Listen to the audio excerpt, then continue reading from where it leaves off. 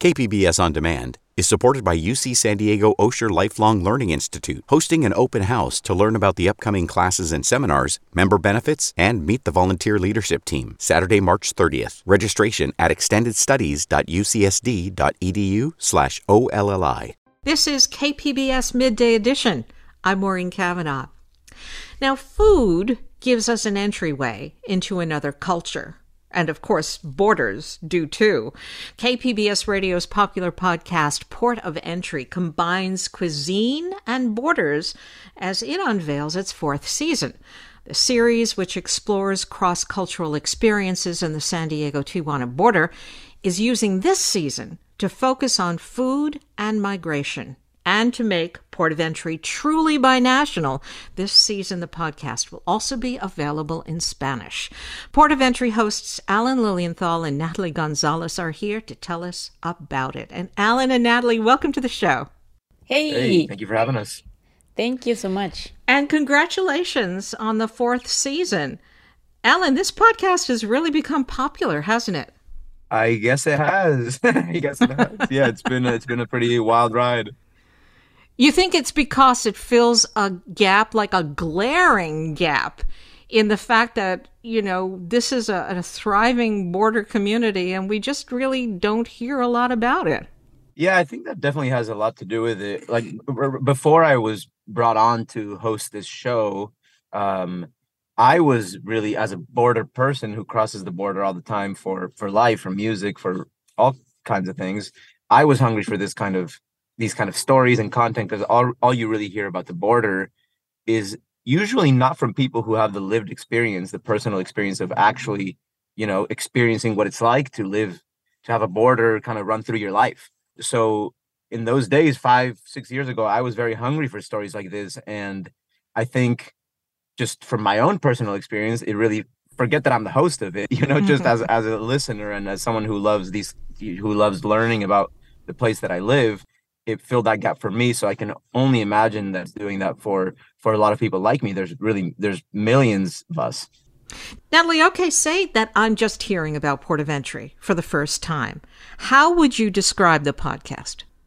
Okay, so if you are a person like me, let's say that you were born and raised in Tijuana, and you want to hear the stories about the people surrounding you and the people that you grew up with, because you're so used to listening to the horrible news every day that are talking about how horrible the border is and how horrible the city is, but you're just tired of it and you just want to listen to the real stories of the people who grew up here, then Port of Entry is your podcast, because we are telling the real stories that connect us between two places that are San Diego and Tijuana. Beautiful. So I'm wondering, Alan, why pair up the topics of food and migration for the fourth season? Because I don't think that many people think of those two together, should they? I don't know if they do, but I think it would be a good thing too, because I think, there's nothing that brings people together quite like food.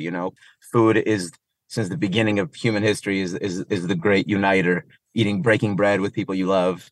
And I think food is a great metaphor for how borderless our world truly is. We tend to delineate between different cultures and such, but so many of our foods that we think of as staples of a certain place, say like tacos al pastor in Mexico, like the rotating trompo. I'm not sure how you say it in English, but like the thing that spins with meat on it that you put into tacos. We think of that as like super, super duper Mexican, right? Like it's like, oh, that's like a classic Mexican thing. But really it came from a Lebanese immigrant who moved to Mexico and brought like gyros, like doner kebab.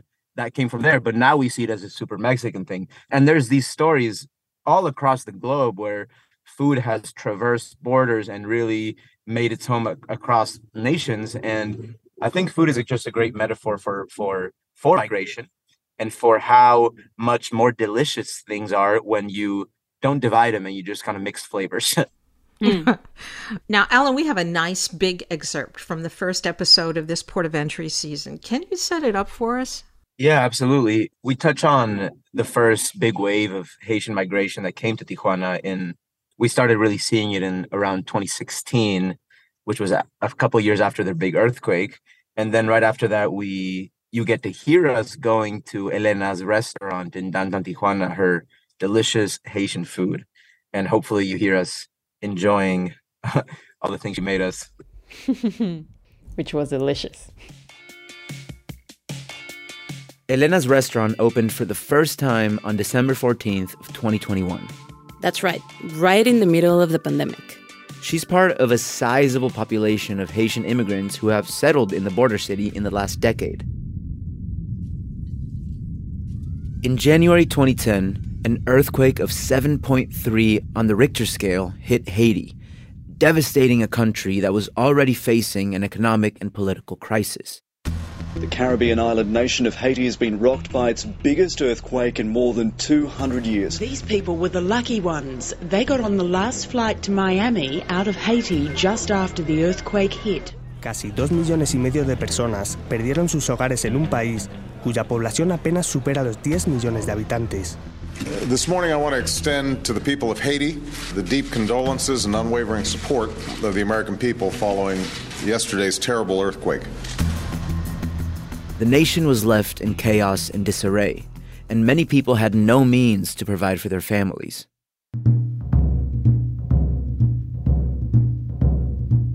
The Haitian exodus began. By the tens of thousands, Haitians left their homes to look for work in other countries. Countries like Brazil, who needed the extra labor to get ready for the 2014 World Cup. Brazil relaxed their visa requirements and, for a time, welcomed them. Haitians left their country and went there with the hope that, eventually, things would improve back in Haiti and one day they could go back home to pick up where they left off. Unfortunately, that time never came, and Brazil's need for workers eventually subsided. Faced with uncertainty about their future, in the middle of the last decade, many Haitian migrants set their sights on the U.S. in hope that their situation might improve. In 2016, the first wave of these Haitian migrants made its way to border cities like Tijuana, where they sought asylum in the United States. And since then, more and more Haitians have arrived in Mexico, and especially Tijuana. Relatives. Thousands of Haitians are waiting to get into the U.S., and thousands more are on their way through Latin America. The surge of Haitians started in May. U.S. customs officials couldn't process them fast enough, and a backlog formed in Tijuana.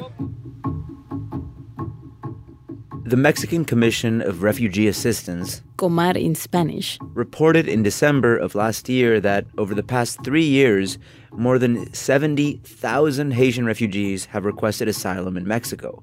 But the majority of these refugees were actually trying their luck to make it to the U.S. But there are so many obstacles in the way for Haitians who are applying for asylum in the U.S. Very, very few have been granted asylum here. And over the years, as the majority of Haitians were denied, thousands have settled in Mexico, especially in border cities such as Tijuana. Adding some Caribbean threads to the multicolored fabric that is the vibrant, breathing, ever-changing city of Tijuana. Or, in Elena's case, a new flavor profile. Es la vida como una casa, la vida. Por ejemplo, esta casa. She says that life is like a house. You start building it little by little, and you keep climbing higher slowly but surely. And this is how she sees her restaurant. They received loans from friends to be able to open the restaurant poquito a poquito. And even though it has been difficult, Elena and her husband are happy to own their business.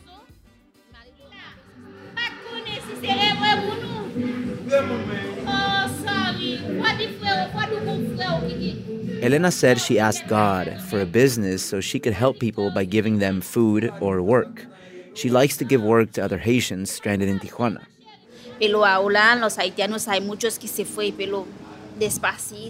She used to have up to 8 workers, but some of them have now left for other cities or countries. Now, though, her delicious food and hard work has made her popular around downtown, and she has many Mexican customers who love to eat there as well. La comida está muy rica. Comí pollo frito, arroz con frijoles. We spoke with one of her customers, and she told us she ate some delicious fried chicken and that she could taste the love in Lena's cooking. Se nota que lo hacen con amor. Se siente el sazón muy rico. And we can attest to what this paisana said because we ate there too. I know. Increíble. This thing is so good. Elena's cooking is Caribbean soul food. It made me feel at home, like if I was at my grandma's for a birthday. The main dishes were a succulent dance between spicy, acid, and rich flavors. Like Mexican cuisine, Haitian food revolves around beans, rice, and a protein. Ay, qué rico. Be it chicken, fish, or pork. But instead of tortillas, they use plantains as their main source of starch.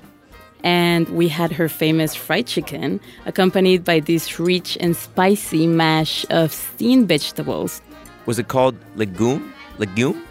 Algo así. And a simple salad to keep the guilt of a heavy meal at bay. I felt zero guilt. I just felt very euphoric eating this delicious meal. So many colors and little dishes that you could mix. It was almost like the Caribbean version of Indian food, where you have so many options to mix and play with, and it was just delicious. Delicious. You just heard part of the first episode of the KPBS podcast Port of Entry Season 4 with hosts Alan Lilienthal and Natalie Gonzalez. Now, before I let you go, tell me a little about the launch of the Spanish language version of the show. Natalie, is this something that you and the show have wanted to do for a while?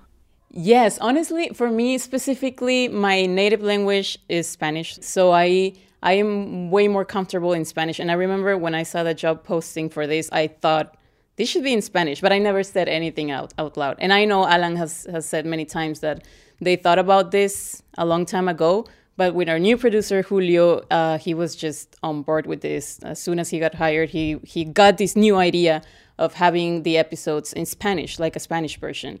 And he's a great producer, so he just went for it, and now we launched it in Spanish. And I think it's very important because, for example, for me, my parents, they don't speak English, and I want them to hear the episodes. I want them to understand what I'm saying. So now they're able to listen to the episodes, and now they're like, oh, now we understand your job. Like, we know what you're doing now. How can someone access the Spanish language version of Port of Entry? So it's basically the same as the English version. You just go to wherever you listen to your podcast, which it could be Spotify or Amazon Music. So you just click on the link of Port of Entry, and you're gonna have access to the episode in Spanish. We're just gonna post it next to the English version. I would love to add just of what Natalie said, that this is a podcast really for the people of our region, to really honor the stories of people who cross borders and who have this life experience. And it just makes so much sense to tell those stories in the mother tongues of this region, and doing it in English is really only telling it to half the people, because this region is both, right? So it just makes sense to really, if we're going to tell the stories of our region, it's got to be in the language of the region. Well said. I've been speaking with Alan Lilienthal and Natalie Gonzalez. They are co-hosts of the KPBS podcast, Port of Entry. And Port of Entry, as you heard, is available wherever you get your podcasts. Alan and Natalie, thank you so much. Congratulations. Thank you. Thank you so much for having us. KPBS On Demand is supported by the University of San Diego, offering professional and continuing education courses in the areas of business, education, healthcare, and engineering. For enrollment opportunities, visit pce.sandiego.edu.